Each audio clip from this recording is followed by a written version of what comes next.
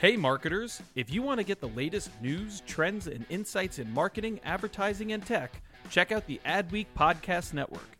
Learn from leading voices across media and marketing with original shows like Yeah, That's Probably an Ad, Marketing Vanguard, and Tech Magic with Kathy Hackle. Start listening now by searching Adweek wherever you listen to podcasts.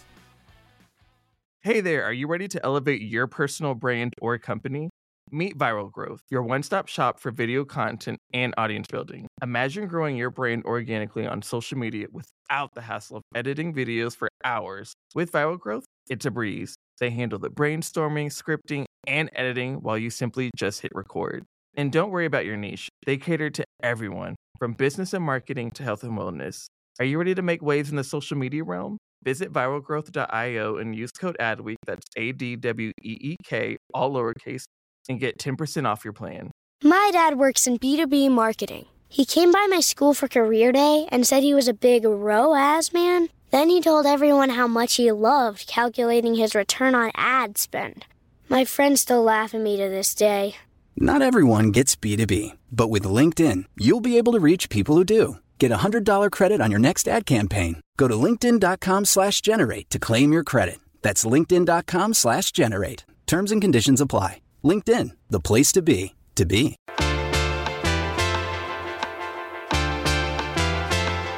You're listening to Yeah, That's Probably an Ad. This is the Adweek podcast where we talk about advertising, marketing, pop culture, media, technology, because in the end, everything is an ad for something else.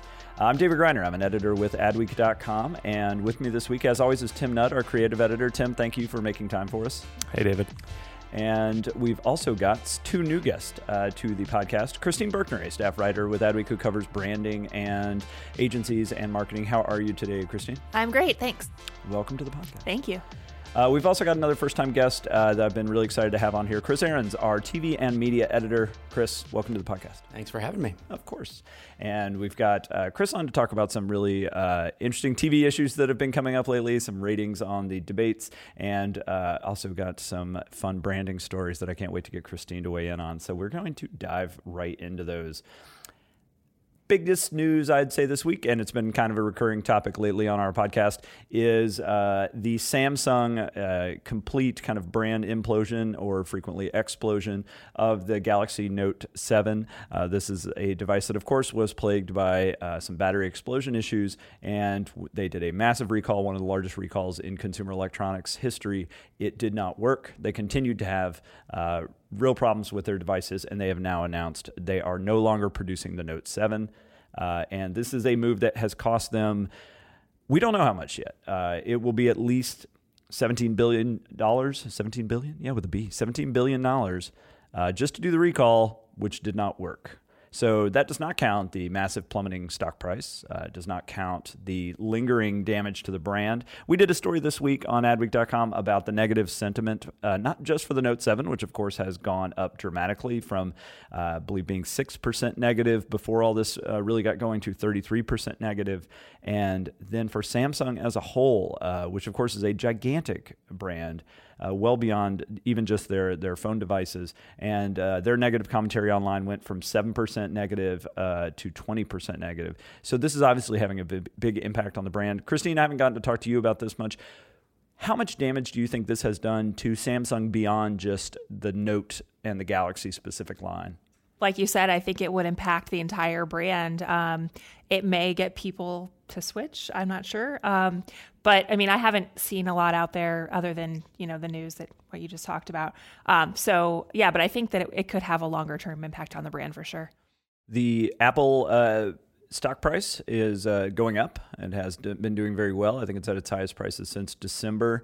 So they are obviously benefiting not only from the very positive reception of the iPhone 7, which despite a lot of the headphone debate, it has sold very, very well. I think I've mentioned on a recent podcast, I ordered one to replace my busted old phone, and they said, you're not going to get it until November because the back orders were so deep. I ended up getting it quite a bit. So if you're on the fence about ordering one because they say it's going to take a while, it will show up pretty good. The other issues you got, as we mentioned on another recent podcast, is you've got Google rolling out the Pixel phone. So you've got a lot more competition. Chris, what kind of phone do you use? Are you an Apple guy? I'm Apple.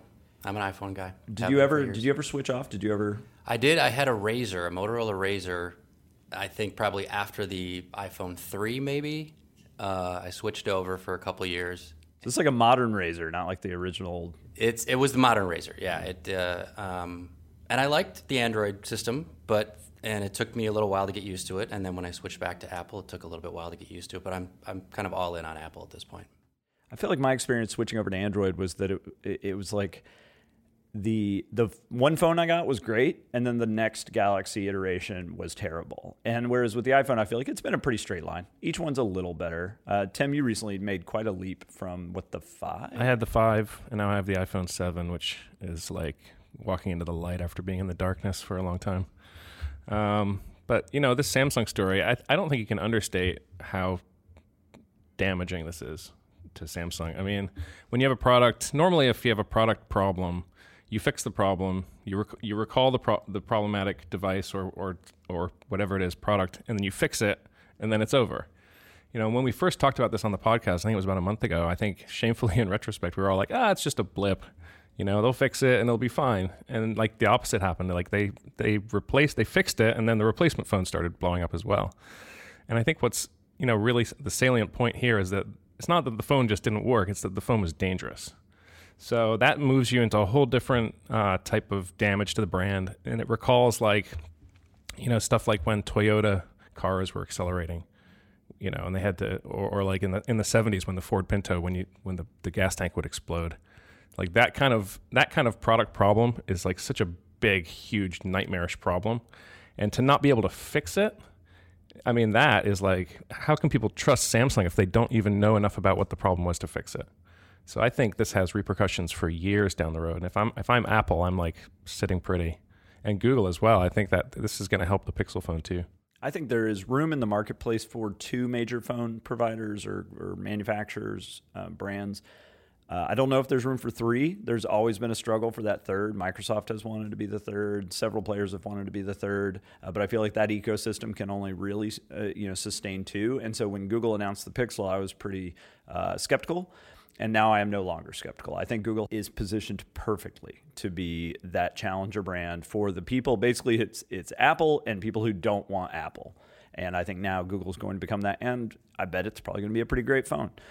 So yeah, I think we're really seeing the end of an era. It's fascinating to see. Usually BlackBerry fizzled out. A lot of these brands, they don't die in flames. It's really hard not to like use puns that are terrible. But normally it's a slow burn, a slow fizzle out because they just lose their brand relevance. And in this case, man, just... So people will stop buying Samsung TVs, the Samsung washers and dryers, other products, you think? I don't know. I mean, I don't think so. But I do think it's going to hurt their brand has become a punchline. And I don't think people are being super specific to the Note 7 as that punchline. I mean, partly, but it's kind of like Sony. Sony struggled with this. When people are saying Donald Trump is a human Samsung Galaxy Note 7 on Twitter. Yeah, like multiple comedians making the same joke during the debate. And yeah, it has become this metaphor for things that randomly explode. It's going to be fascinating to see. Samsung's been such an incredibly massive and successful brand in recent years. And really on the agency side, it's one that every agency wants. And so it's going to be fascinating to see where they go from here. But it's also a good time for an agency to get in there and kind of help rebuild it or launch whatever phone brand they come up with next, because I doubt it's going to be called a Galaxy anymore. Let's move on to the presidential debate, which at this point has been a few days ago, but I did want to talk about ratings because this election, for all of its ups and downs and many, many downs, has been great for civic involvement. It's nice to see people watching and caring about things like the debate. Chris, you've been covering the TV news industry for a long time. First, let's talk about the numbers. Then I'm kind of curious to get your historical perspective. How many people watched this second debate? On television across 11 networks, Nielsen rated, it was 66.5 million viewers. Now, that doesn't count several TV networks that aren't rated, like Fusion and Bloomberg. Bloomberg was also very proud of itself last night. They sent out a note that 3 million people streamed their feed, which was on Twitter. Now that only counts for 3 seconds. They counted a user if you watched for 3 seconds on Twitter, which is hardly an accurate measurement, as Nielsen does. So, about 67 million or so on television, biggest since the 1992 debate. Which was the second. Bush, Clinton. Exactly. Yep, that second debate, which was October 15th, 1992. CBS got the lion's share because NBC, which had the most viewers for the first debate, had Sunday Night Football, which was down, but actually did very well. It did 15 million viewers watching the Packers and Giants game. So that did siphon away a lot of viewers from the debate, even though you could have streamed it on NBCnews.com, or even some of the NBC affiliates actually put it on their digital sub-channels. But you could have streamed the election on NBCnews.com. I mean, the debate. Exactly. Okay. Yep. And then CBS ended up being the winner with about 16 million viewers. But they had a great lead in, too. They had football leading into 60 Minutes, which led right into the debate. So CNN was the big winner on cable. They had about 11 million viewers, third overall after ABC. So respectable for them too. And for CNN to beat Fox, which is the dominant news channel, says something as well. It says CNN's massive expansion into covering this election is paying off for them.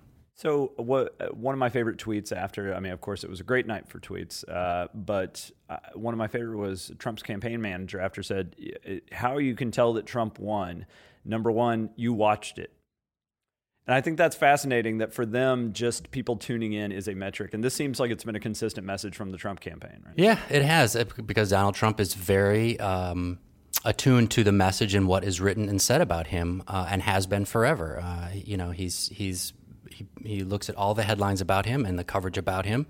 And so that's a win. If 66 million tuned in to watch him, then, hey, I won, right? And he really played to his base. Tim, you got to watch it, right? It felt like this time Trump was not about trying to expand his kind of brand appeal and reach to new audiences. He seemed to really just be kind of playing into that base. Right. I mean, I think with what happened on Friday, with the revelation of this tape, really set the stage for what happened in the debate. And I think he tried to apologize at the beginning. The first 5 minutes, I think he was sort of, he was almost comatose, it seemed like. And then he sort of suddenly, there was enormous pressure on him given the embarrassing tape that had come out. And to me, he was only going to react one way to that, which is kind of to just go nuts. And that's exactly what he did. And it became this sort of very heated thing. He was on the offensive. And I think that's what the Clinton camp wanted, honestly. So I feel like it wasn't a great night for him. And, his campaign is just sort of so falling on, off the rails. It's pretty clear that's what was going on in Trump Tower pretty much all day Saturday and Sunday before he got on that plane and went to St. Louis. They were practicing what he was going to say when the question came up and when the follow-ups came up. And his response was, they're just words. Yeah. Yeah. Yeah, it was like, and his followers will believe that. And his diehard people will say, yep, those are just words. He didn't do anything, right? And we've seen, and sure enough, that talking point has become, Pat Robertson and these other, kind of television evangelicals and conservatives have embraced that. But yeah, it was a fascinating, if anything, I feel like both sides got exactly what they wanted out of the debate. Trump fed red meat to his base by really, just saying words like email. I was kind of waiting for, my bingo card had Benghazi unfilled. I kept waiting for him to just start yelling Benghazi without even any context, just starts yelling it. Was Abraham Lincoln on anyone's bingo card, by the way? Probably not. No one saw that one coming. Wild card, it was 20-1 odds that Abraham Lincoln would come up. Christine, did you watch it? Well, I watched the first part of it, so I didn't see all of it. But the Ken Bone phenomenon is kind of the thing that I remember and the thing that came out of it. Apparently, he's dressing up as himself for Halloween because there's a run on the red sweaters for the costume. So I don't know. So that's kind of what I got from it, and that was kind of hilarious. Guy who went from 7 followers walking into that debate hall to over 140,000 as of last check in a matter of days. That's branding. Just these town hall style debates are always the most memorable. I will never forget Gore and Bush. And you remember when Gore like you could tell that Gore had been practicing to be more aggressive. Someone had been coaching him you need to stand up to him, show that you've got spite. And so he randomly just stood up and started walking toward Bush. and Bush just looks at him and goes hey. And then the next day Barbara Bush was like, I thought he was going to hit him. There were some of those moments too. There was a meme that came out of this one where it looks like Hillary and Trump are singing to each other. And I saw some stuff people posted that Meatloaf's Paradise by the Dashboard Light. They're singing it, and I don't know. Yeah, I've had the time of my life. They look like they're singing. Yeah. Trump said last night to Bill O'Reilly that, well, no, she was walking in my space. If you look, I was standing at my lectern. Well, it was one of those two where we're just watching it. I was like, that him, like, let's just be honest, like humping that chair, like he was like leaning against chair and like pressing his crotch up to it. And the second I saw it, I don't know if this is like a meme radar or what, I was just like, and me and several other Adweekers were just like, I need that GIF. Like that is a GIF. And sure enough, by the morning, it was not only a GIF, it had been sped up, it had been turned into a song. And it's just like, sometimes the internet just delivers exactly what you expected. Also, quick shout out to my alma mater, which hosted the debate. Yeah, Washington University in St. Louis. And this was the first presidential debate they had hosted since 1992, when I was the editor of the school paper and covered that one. It was Clinton, Gore, and Perot. And we got to be in the debate hall for that one in 92. So this was sort of like a full circle thing for me watching this. Was there any like Jerry Springer moments like there were in this one where the crowd just starts like pumping their fists? No, but I believe, I seem to remember that the debate that I watched in 92 that I attended was the one where George Bush Sr. Was talking about the war on drugs and was rubbing his nose during that discussion of the war on drugs, which people sort of, this was, 20 years before Twitter, but as much of a meme as that became in the early 90s, people would have gone crazy about that if it had happened today. That's the one where he was looking at his watch as if he was sort of being put out by being there, having to spend an hour and a half in St. Louis. Let's talk about the moderators, because I thought there seemed to be a pretty good consensus that Anderson Cooper and Martha Raddatz did very well. I would say objectively, I think they did very well. I can see why. I think some Trump supporters were very unhappy with them. Part of that's the campaign very much has been positioning it as they were bullying him. They posted a video to YouTube during the debate saying, like, here's the moderators bullying Trump, which is funny, this whole like kind of back and forth of like he's both, the bold aggressor and also the constant victim. Mm-hmm. And so that's a narrative they were trying to definitely, and it worked. It got people very upset about it. But Chris, I mean, you're one of the most moderate and kind of unbiased people I've ever met. What was your take on the moderation? I thought they did a fine job. They did their job, which was to move the conversation along, to get in as many viewer questions as possible, especially because this was a town hall format. Their job, some moderators will tell you my job is to sort of set the record straight. Others say, no, step back and let the candidates have at it.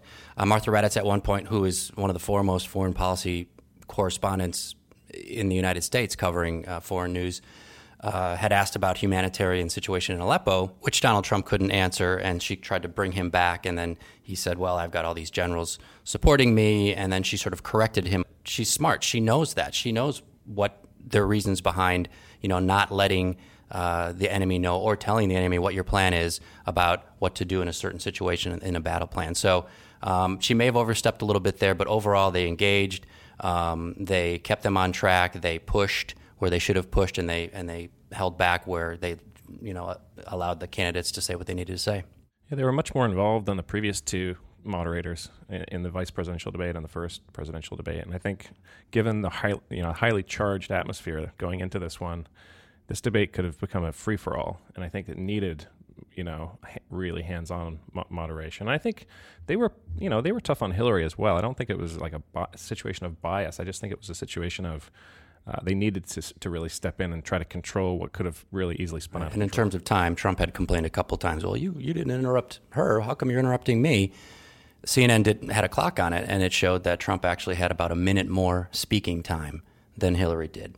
So Lester Holt obviously was most criticized for just not stepping in really any way and kind of being a completely passive, participant. In this one, I felt like they did a fine job of they didn't turn off anybody's mic. They didn't, shut off the conversation. They did warn them several times. What I thought they did a good job on was pressing the points, because both candidates, but especially Trump, really tried to answer a different question almost every time. And that's annoying as a viewer, but it's got to be especially annoying as a moderator. And so I did appreciate that they would at least try to, and it's not like they were saying your answer is bad. They just were pulling They said they came back around. The question was... Yeah, and that was a clear frustration online too, is seeing people just, this has nothing to do, and the questions about, had the first question about asking Trump to address the tape with Billy Bush and trying to talk about some of that, and then just the answer went in a completely different direction. So almost from the first minute, those moderators had their hands full. So I was very impressed. I thought, good job, Anderson Cooper and Martha Raddatz. I did want to talk really quick about Billy Bush. He has been suspended. That's correct. Yep. And where do you see his future going from here? I don't think it's with the Today Show or with NBC News. They're negotiating his exit right now. They dragged their feet on this. Frankly, this came out Friday night, and they decided Sunday, late afternoon, about an hour and a half before the debate, that yes, he was suspended. He wouldn't be on the Today Show tomorrow, and suspended indefinitely. Now the talk has turned to his exit, and he's hired a crisis PR firm here in New York to sort of manage all of this. Where he goes from here, I'm not sure. He's been with NBC for a very long time, was host of Access Hollywood, which is, of course, where this tape emanated from. So where his career goes from here, hard to say, but it doesn't look like it's going to be with NBC. I feel like a conservative talk position or on some, that now he's basically got a Hannity-style kind of future ahead of him. You think so? Yeah, I don't know how attuned he is to politics. I think he should go back to pop culture, go back to entertainment reporting. I agree. That's where he belongs. I don't think he in belonged on the tabloid. Today Show in the first place. Yeah. But Entertainment Tonight's certainly not going to hire him. Nancy O'Dell, who was a part of this conversation in the first place, lashed out at him, not by name, but having been involved in this conversation in the first place. So CBS and Entertainment Tonight doesn't seem like an option. Does he do something syndicated? Does he go back to radio? Entertainment radio, sort of doing a top 40 type morning show or something like that? That's possible. Well, I think he's still involved in radio. I think he does a radio show still. So maybe, but I think he takes a break and comes back in a year. Mm-hmm. I think there needs to be a certain amount of time where people just don't see him. Yeah, I think he's burned his reputation with a certain audience, but obviously there is a large percentage of Americans who probably are not upset. Yeah. And other, Brian Williams was redeemed from his storytelling, took some time off. MSNBC gave him another chance, and now he's in the midst of the election covering debate nights and hosting his own show, which will be a limited run show until the election's over, and then who knows what happens for him. The Ann Curry debacle was an absolute mess for NBC, so they've been through this before. You would think they would know how to manage it, but they're not. Well, thank you so much, Chris, for sharing your insights on that. It's been continues to be a fascinating election. We are closing in very quickly on the big day, so it'd be great to see what else breaks between now and then. Speaking of things that are breaking and really have massive implications for the world, Tim, I wanted to talk about the new KFC Colonel. We've got yet another one. Now, this one's a little different, though. It is different. This is a pretty unexpected choice. So it's Vincent Kartheiser, who is most people probably know him, if they know him at all, as Pete Campbell from Mad Men, the account guy supreme. And it's a really funny choice, I think. It's they've had a lot of comedians do this role. I mean, the background here is that Wieden and Kennedy, the relatively new ad agency for KFC, has rolled out this sort of a curious strategy of having different actors portray the Colonel, Colonel Sanders, the founder of KFC and the longtime sort of mascot or spokes character. So they had Daryl Hammond in the role originally. Then they had Norm Macdonald. Jim Gaffigan has been in the role too. So Vincent is certainly he's the least known person who's ever played the Colonel. And he's almost unrecognizable. I mean, in Mad Men, he sort of played this kind of schlumpy guy. And he was chosen for this role because he is the Nashville hot colonel, and he's got these piercing blue eyes, and he's sort of the colonel that the teeny boppers in the 50s would have really fallen in love with. Yeah, he's styled in this very what would you say, like Elvis Big Bopper kind of. Right, and the TV spot that came out has a girl. It's like a 50s style theme, and this girl has the record. The Nashville Hot Colonel has a new record out, and she's lying on her bed staring at the vinyl cover. And Vincent's actually not in the spot, which was disappointing. It was disappointing. I would have liked to have seen him sort of come in at the end and actually do some acting, but it seems like his role so far has just been to shoot some photos in this role as the Nashville Hot Colonel. Maybe Vincent's kind of compared to some of these other guys who have done a lot of commercial endorsements, Vincent hasn't, and maybe he's a little bit protective of his image, and maybe he just agreed to do that. I don't know whether he's going to hang around. I get the feeling that this is kind of a one-shot. George Hamilton was the crispy colonel a few weeks ago, so it might be one of these sort of quick hits. That it's promoting this Nashville hot chicken, this sort of fad food in the South that's become pretty popular, and KFC is the first major sort of national chain to do their own version of it. So it's all tied into a specific product.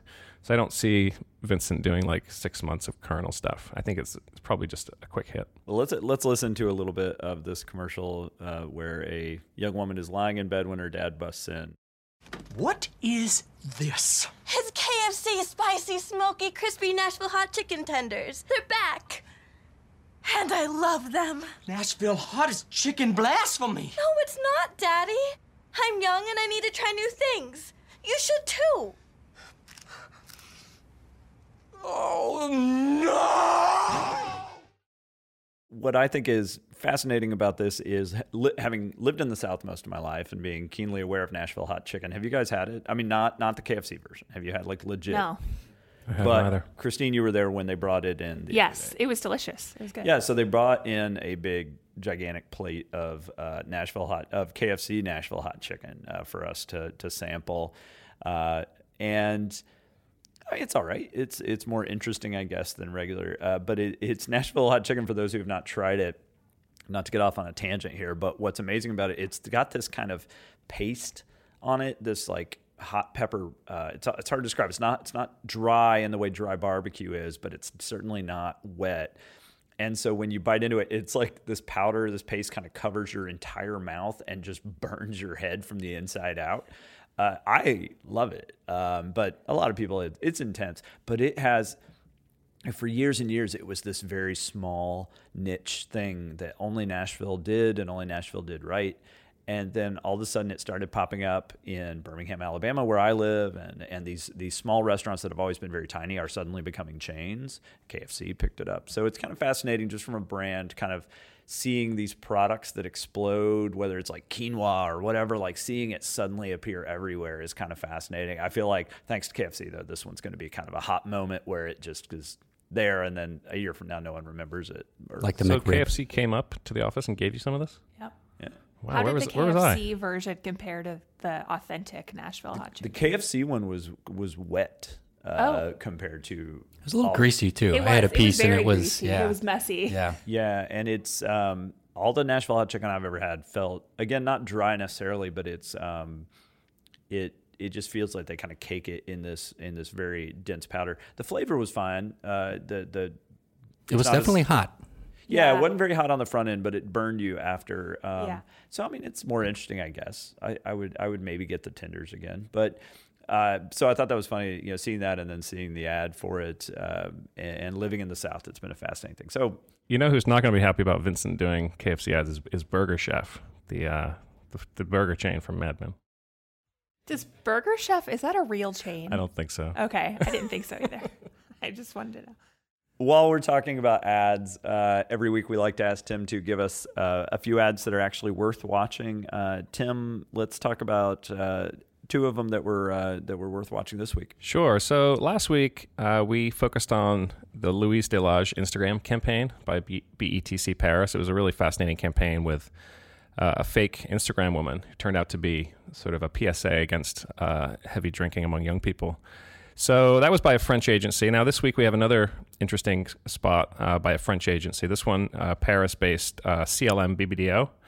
And it's an interesting spot for the Society of St. Vincent de Paul, which is it's a religious organization that's devoted to easing poverty and suffering and loneliness around the world. And this spot's sort of about the latter. It's about loneliness. In particular, it's about loneliness among the elderly.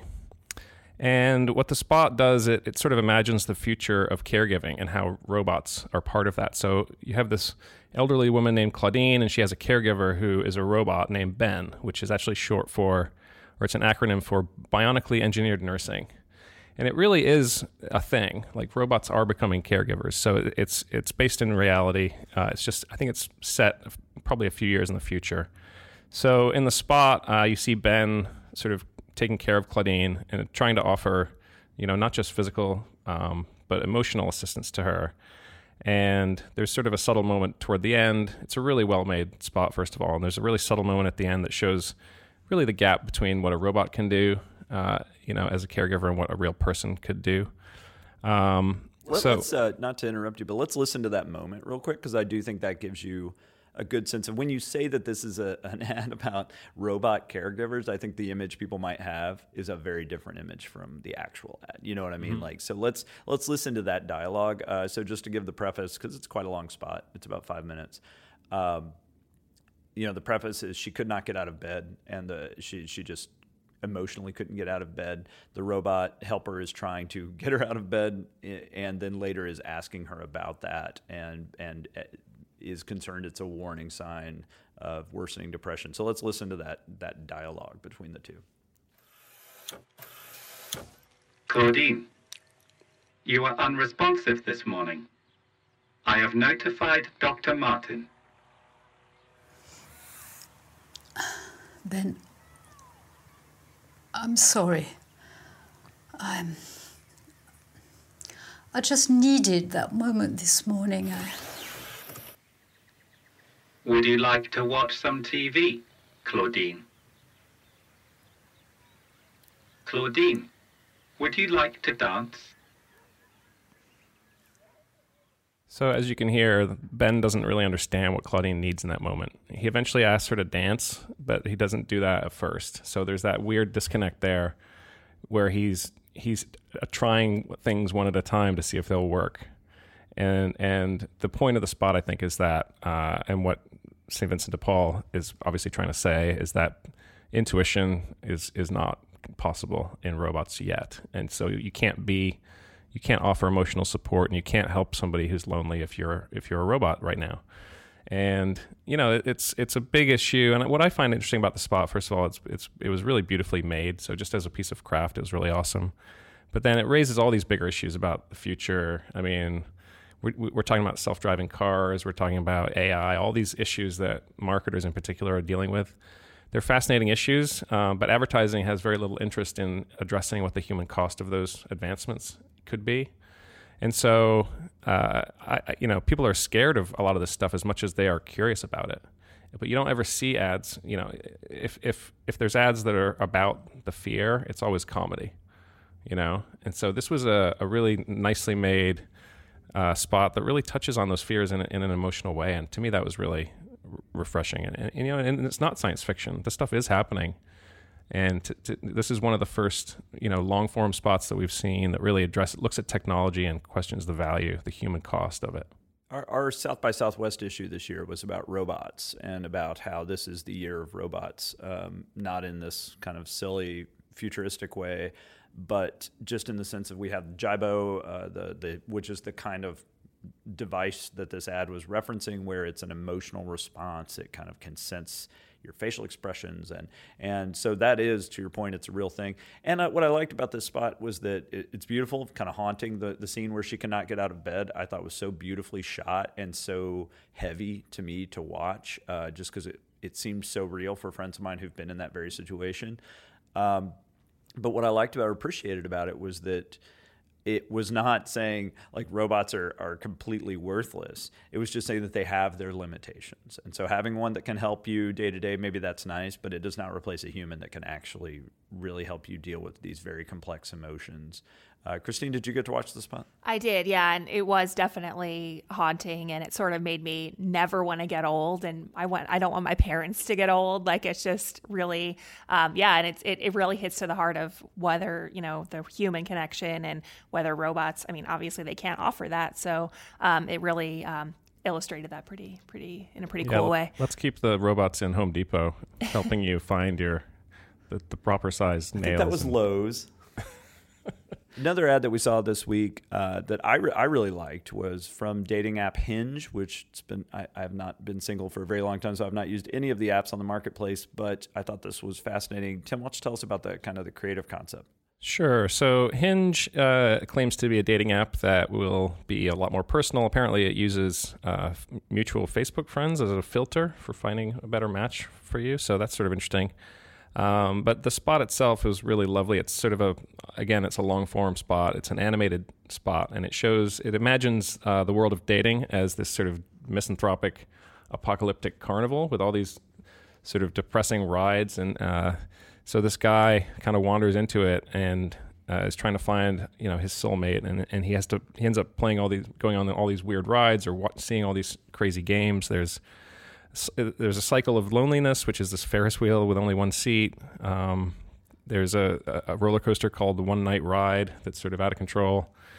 My favorite was the Hall of Filters. There's the Hall of Filters. The Catch a Catfish. That was really good. That was great. So it was really, really, Marty Swan, our colleague, covered it, and he called it Tim Burton-esque, which was a pretty good description too. And it was, it reminded me a lot. It was created by Hinge's agency Red Antler, along with the production company called The Studio. And it reminded me, David, you and I talked about this a little bit. It reminded me a lot of what Chipotle did with the Scarecrow. It has that kind of look and feel to it. That was, of course, CAA and Moonbot.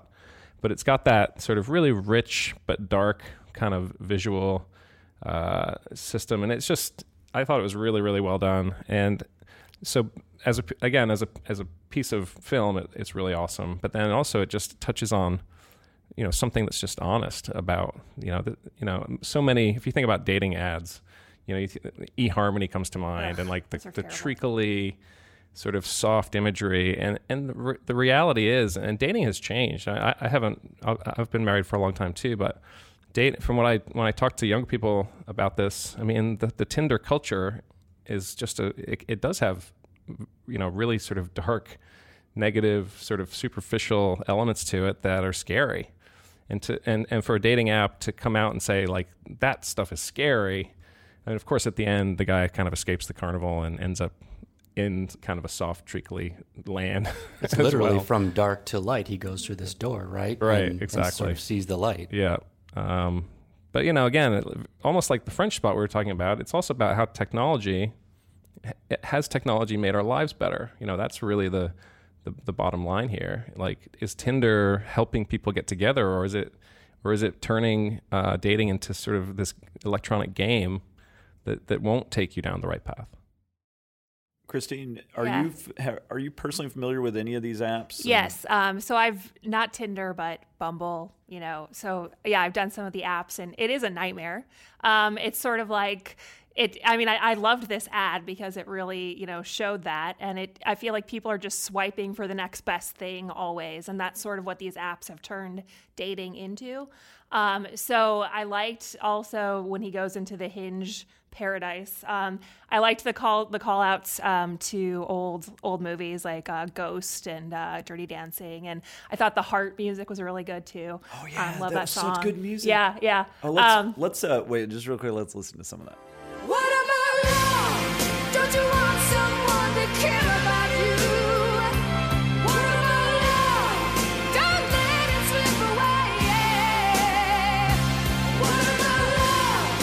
I only wanna share it with you.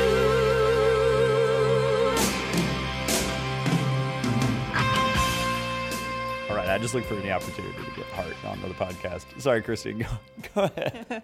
Yeah, but I thought I really liked this ad. I thought it was great. It really highlights the difference. I mean, hopefully Hinge will be successful with this new concept. It sounds pretty interesting. Yeah, for a company I'd never heard of and an agency I'd never heard of, it was a pretty interesting spot. Yeah, when I heard that we had an exclusive on this dating app video, and we've written quite a bit about dating apps, obviously, and I was expecting something more in the eHarmony space, and there's a bit of cheese at the end, but all in all, it was nice. And just the subtlety, I think if you've not seen it, definitely go to adweek.com, look for Hinge and Adweek, and you'll find it. The details we've mentioned, all these little carnival rides, all these little movie references, there's like 7 movie references in about 10 seconds. and it's just a really fun spot. And so, I'll be interested to see if that helps kind of build that brand of Hinge as a we discussed this a lot, selecting our hot list for this year, which we're in the process of determining those. And we have a hottest way to hook up category for these apps. And there was a lot of discussion this year about Hinge versus Bumble versus Tinder. I think Tinder still remains kind of the gold standard for a lot of people. Well, maybe gold standard is not the right word, but the McDonald's, if you will. But yeah, so thank you so much, Tim. Always a pleasure to hear about the ads that are actually worth checking out. So thank you for rounding those up. Of course. For our kind of discussion this week, we're not going to spend too much time on it, but I did want to talk about our LA issue, which is an annual issue we put out. Lots of great stories. Definitely check out on adweek.com. We've got quite a bevy of stories from Los Angeles. But what I want to talk about is this great issue of the different culture of marketing and advertising and technology in these different cities. And I do feel like LA used to be kind of on the advertising side, not a primary market that you would think of. You had outlier agencies like Deutsch, 180, a few others.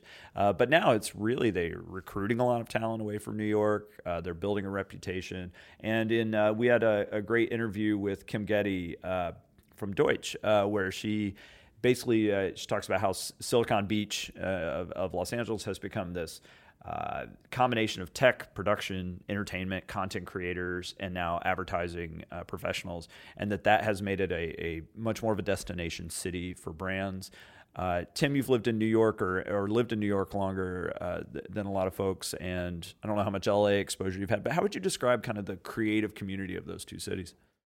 Well, I think the stereotype is that New York is way more intense, way more fast-paced, and that out in LA you've got a more laid-back vibe, which for creative people, gives them a way to harness the creativity that's inside them. I was talking to David Kolbush, the CCO at Droga London earlier this summer, and he's obsessed with London for that reason. He's a Canadian guy, but he's on his second tour now in London because the culture of London and the artistic community in particular there is what energizes him. And I think what's happening in LA is quite interesting because certainly over the last, even in the last 5 years, LA as a center of art and fashion and even food and things like that, it's just becoming a much more vibrant creative place in general. I think that's attracting the people who then help these agencies and companies out there become bigger players in the business. So I think it really starts with the creativity and culture of the city that then attracts the talent that can then move that industry forward out there. Back when Adweek had regional print editions, I edited the West Coast edition for a few years, and it was, this was back in like the late 90s, like early 2000s, and the scene out there now is just light years away from what it was then. I mean, LA has a long history in advertising as a creative community. I mean, if you think about, we go back to talking about Mad Men, there's a lot of scenes in Mad Men that took place in LA, and it was the difference between New York and LA is way back to the 60s. Just you watch that show, and New York is sort of dark, and then once the characters from Mad Men go out to LA, everything's beautiful and sunny and bright, and it's just this sort of release. And I think, in people's minds, people working in New York, they think of LA as like a release, like a creative release, a release of energy, and it has that. What's changed in the last 5 to 10 years, I think, is the culture's gotten better, so you can go there without worrying that there's going to be no culture. And then also, advertising has become way more entertainment-driven, and all the entertainment companies are in LA, So you combine LA with San Francisco, which I think the agency scene in San Francisco is also getting a lot better, and you have the proximity there to Silicon Valley, and the whole West Coast. I think is becoming, a more potent force in advertising for sure. But it's been this way for a while. I would say it's just gotten like Lee Clow, for example, in 1972, he joins Chiat Day, and he becomes sort of the art director of his generation, and he drives that. And today, you look at all the agencies out there. Media Arts Lab, which of course is the Apple agency that Lee Clow is involved with, 72 and Sunny, 180, David and Goliath, CAA, Mistress, Zambezi, the list goes on and on of agencies that are true creative players on a national scale just based in LA. So the culture is only getting better in Los Angeles. I think it's got an enormous future. I think the center of the advertising market in America is still New York, but LA is more and more a very close number 2.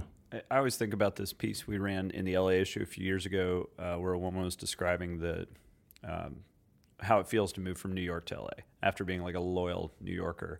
And at first, you really have all this nostalgia of like, man, I miss New York. I miss the food. I miss, the walkable cities and all this stuff. And then you come back to New York and you are just like inundated with all the bad that your nostalgia blocked out. And so last night I thought it was funny because she had a line in there where she said, like, basically you come back and everything smells like trash.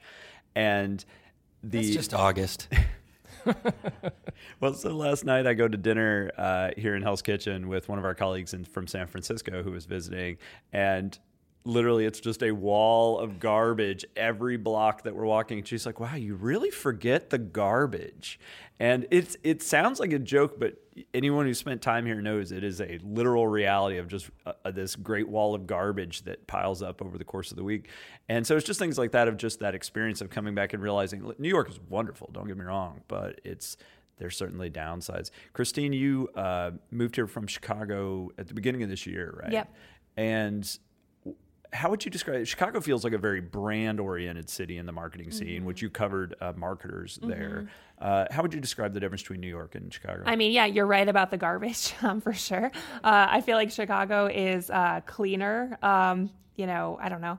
And as far as, the agency stuff, not sure. I feel like, they're probably focused on the big brands like McDonald's and the bigger brands that are there, but Chicago has alleys, so they take their garbage out back. Yeah. New York doesn't have alleys. The garbage is there. You that's just true. can't see it. Yeah. Oh, yeah, the garbage is everywhere. It's a matter of where you manage to put it. Chris, have you spent much time in LA? Now and again. It's been a few years since I've been out there, and it changes a lot. It does have that very sunny vibe, as Tim was talking about. You get out there and it's big and it's open, it's widespread. And the one thing I've noticed over the years, because it has grown, the infrastructure isn't what it used to be when I would go, in the late 90s, early 2000s. It's, I think they've lost enough of their residents going over to Nevada or other Western states, and I think their tax base has probably decreased a little bit, and it doesn't seem as fresh and as clean as it used to be. The drought doesn't help. It looks browner than it used to be. So, when you don't go for 4 or 5 years, and you notice those kinds of things. But I think from the creative side of things, it's absolutely on the rise. I spent my last trip there was maybe a year or two ago, and I spent most of my time part of it in Long Beach, which hasn't really changed much, but Culver City, Santa Monica, Venice Beach are very different from when I was there in the 90s. They were more, I don't know how to put it, approachable, normal for someone who's not from the West Coast and who is not image-oriented at all. They felt very welcoming and more just, like, not hipster, but you know what I mean? It's just a little more grounded, a little more Midwestern in a certain way, especially, I think, Culver City. And I had a wonderful experience there, but it was kind of fascinating that I remember going there in the 90s, I felt so out of place. And I just felt like, wow, this is a different world than I would ever be comfortable with. And this came up a lot when we talked to agencies from LA and how they've recruited talent. It's a lot of it's just bringing them out there and exposing them to, here's what Santa Monica's like now, and it's wonderful, and people are nice, and it's not this image-obsessed kind of LA that we all, growing up in the 80s, especially, that we were kind of used to. So definitely check out the Adweek LA issue, and got several stories there. The other thing I wanted to talk about, speaking of interesting destinations, Christine just got back from Curacao. Yeah, it's great. I knew nothing about. I know. A lot of people associate it with the drink, but the blue drink that is orange flavored, which I got to go to the factory that makes it, actually, so that was interesting. But yeah, the Curacao Tourism Board invited me down there to speak at one of their conferences about hotels and about how hotels are marketing to millennials in the era of Airbnb. So that was interesting. I kind of shared some insight for an article that I wrote for our travel marketing section this summer. Yeah, but Curacao itself is a pretty interesting destination. So give me a sense of where, for those it's in, who don't right, know, I didn't even where is get Curacao? into that. But it's in the Caribbean. It's actually off the coast of Venezuela. So it's part of the Dutch Caribbean islands. They used to be called the Netherlands Antilles. And they still are called that. It's Aruba, Curacao, and Bonaire, so it's the ABC Islands. And Aruba tends to get more American tourism, whereas Curacao is a little bit more off the beaten path, less well known. And they're trying to step up their efforts to market to the U.S. tourism. So you got to talk to their tourism folks because it is so off the mental radar for me. I mean, were you guys very familiar with Tim and Chris? I mean, had you? Just the location off of Venezuela and that it's a former Dutch colony, but never been to that part of the world. So like the pub trivia kind of stuff. Right, exactly. Yeah, so tell us, what is their kind of plan for tourism? So right now they're rolling out an ad campaign in New York. They're targeting New York first as a market. It's called Right Now Curacao. It was done by Catch, the agency Catch. And it's kind of typical of the tourism campaigns you'd see where it's like, this is what's happening in Curacao. There's a beautiful beach. There's some guy jumping off a cliff. There's, someone scuba diving. But they're putting it in subway stations and airports. So I actually saw the ad in JFK as I was getting coffee on my way to Curacao. So that was interesting. And they're basically trying to put you in Curacao when you're in a boring situation, like waiting for the subway or being in an airport. And then they also did a smoothie truck effort in New York where they had like the local smoothies and they parked them in, I think, Madison Square Park and then another location in New York to kind of get people thinking about Curacao generally. And this is step one of their 5-year plan to raise awareness in the U.S. So the first one is raising awareness, obviously. And then the next phase is they don't really have them mapped out yet, but I think they're going to go after the Midwest next with Chicago being a hub there.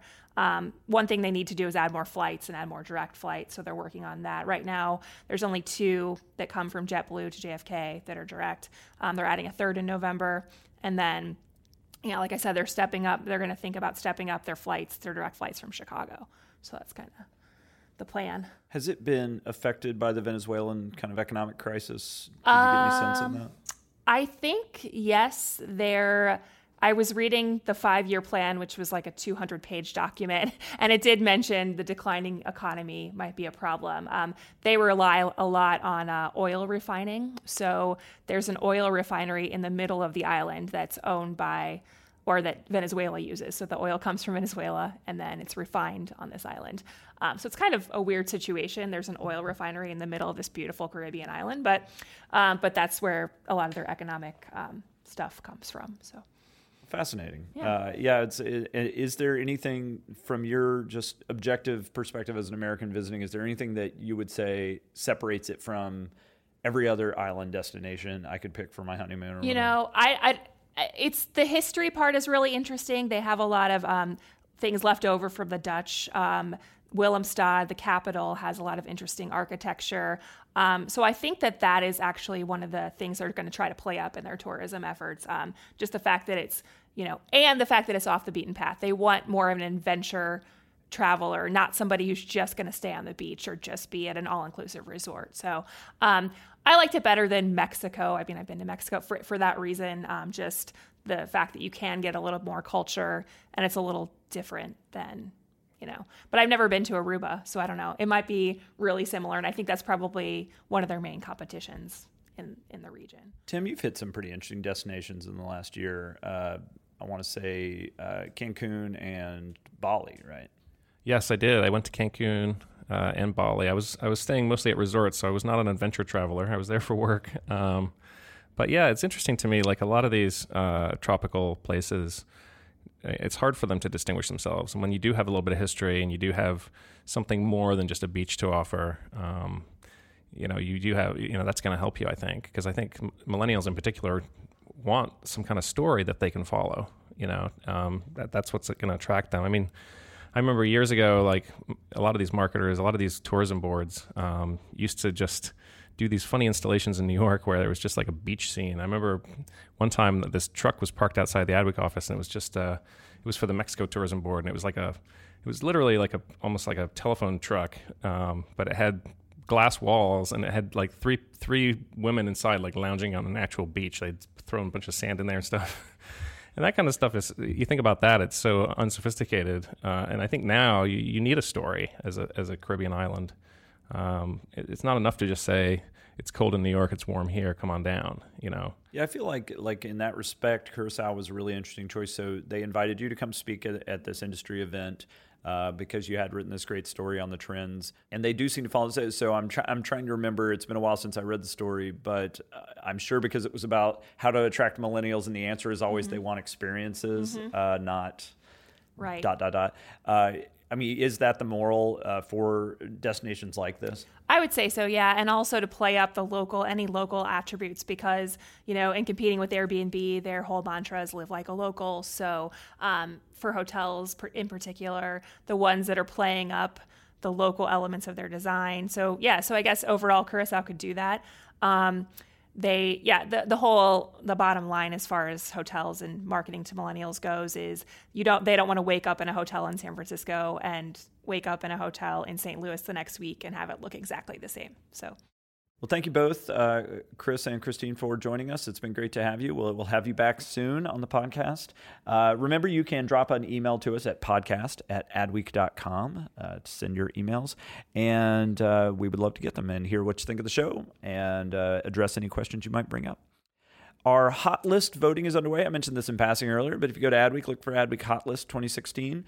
This is our Reader's Choice phase where we let you weigh in on categories across TV, digital, magazines, helping us select kind of the hottest titles and apps and personalities of the year. So definitely look that up and cast your votes. We are getting some very frenzied voting in several categories. And so we'd love to get your input on those. Next week is the ANA Masters of Marketing Conference, which is a big deal for brand marketers. And we're going to have a lot of brand-oriented content in the print issue next week. So lots of, I don't want to give away too many of them, but there's some really good stories in that one. So definitely check out our print issue next week. Our theme music is by Home. This week's episode was edited by Kevin Eck. Thank you, Kevin. And please take a moment to leave us a review on iTunes, Google Play, Stitcher, wherever you get your podcast. Those reviews help us tremendously and help new people discover the podcast. Thank you so much for joining us. I'm David Reiner with Adweek, and we will talk to you next week.